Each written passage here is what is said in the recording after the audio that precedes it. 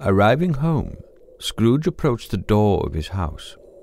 There was nothing particular about the door, except that it was very large.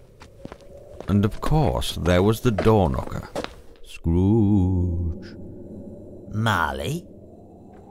Scrooge went inside and straight away to his bedroom. As he dressed for bed, strange sounds began to fill his room. Ebenezer Scrooge. Ebenezer Scrooge. Ebenezer Scrooge. Scrooge. Ebenezer Scrooge. Humbug.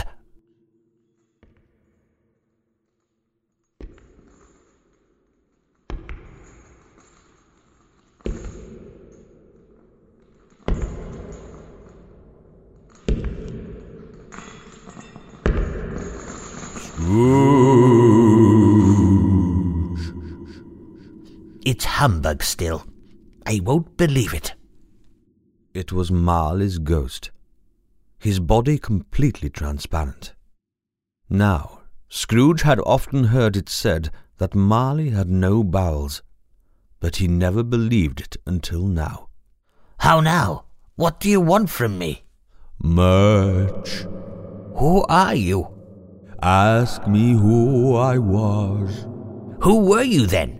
In life I was your partner, Jacob Marley. Can you sit down? I can. Do it then. You don't believe me. I don't. Why do you doubt your senses? Because a little thing affects them. A slight disorder of the stomach. You may be an undigested bit of beef, a blot of mustard, a crumb of cheese, a fragment of an underdone potato. At this, the spirit raised a frightful cry, and shook its chains with such a dismal and appalling noise that Scrooge fell to his knees.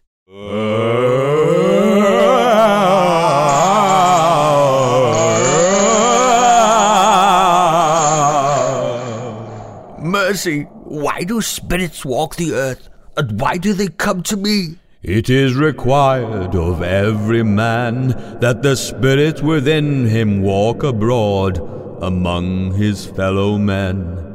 And if that spirit goes not forth in life, it is condemned to do so after death.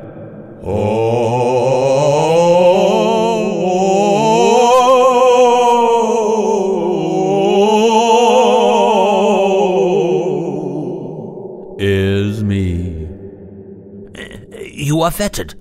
Tell me why. I wear the chains I forged in life. I made it link by link and yard by yard.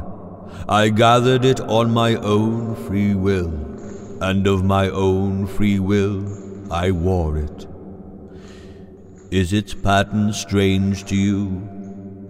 Or would you know the weight and length of the strong coil you bear yourself?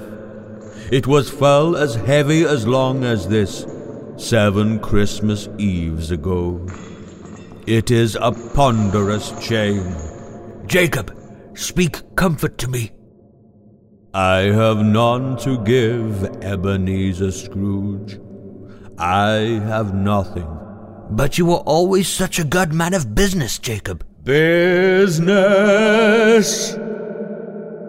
Mankind was my business.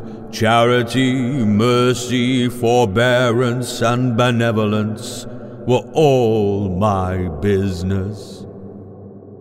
Hear me, my time is nearly gone. I am here to warn you that you have yet a chance and hope of escaping my fate.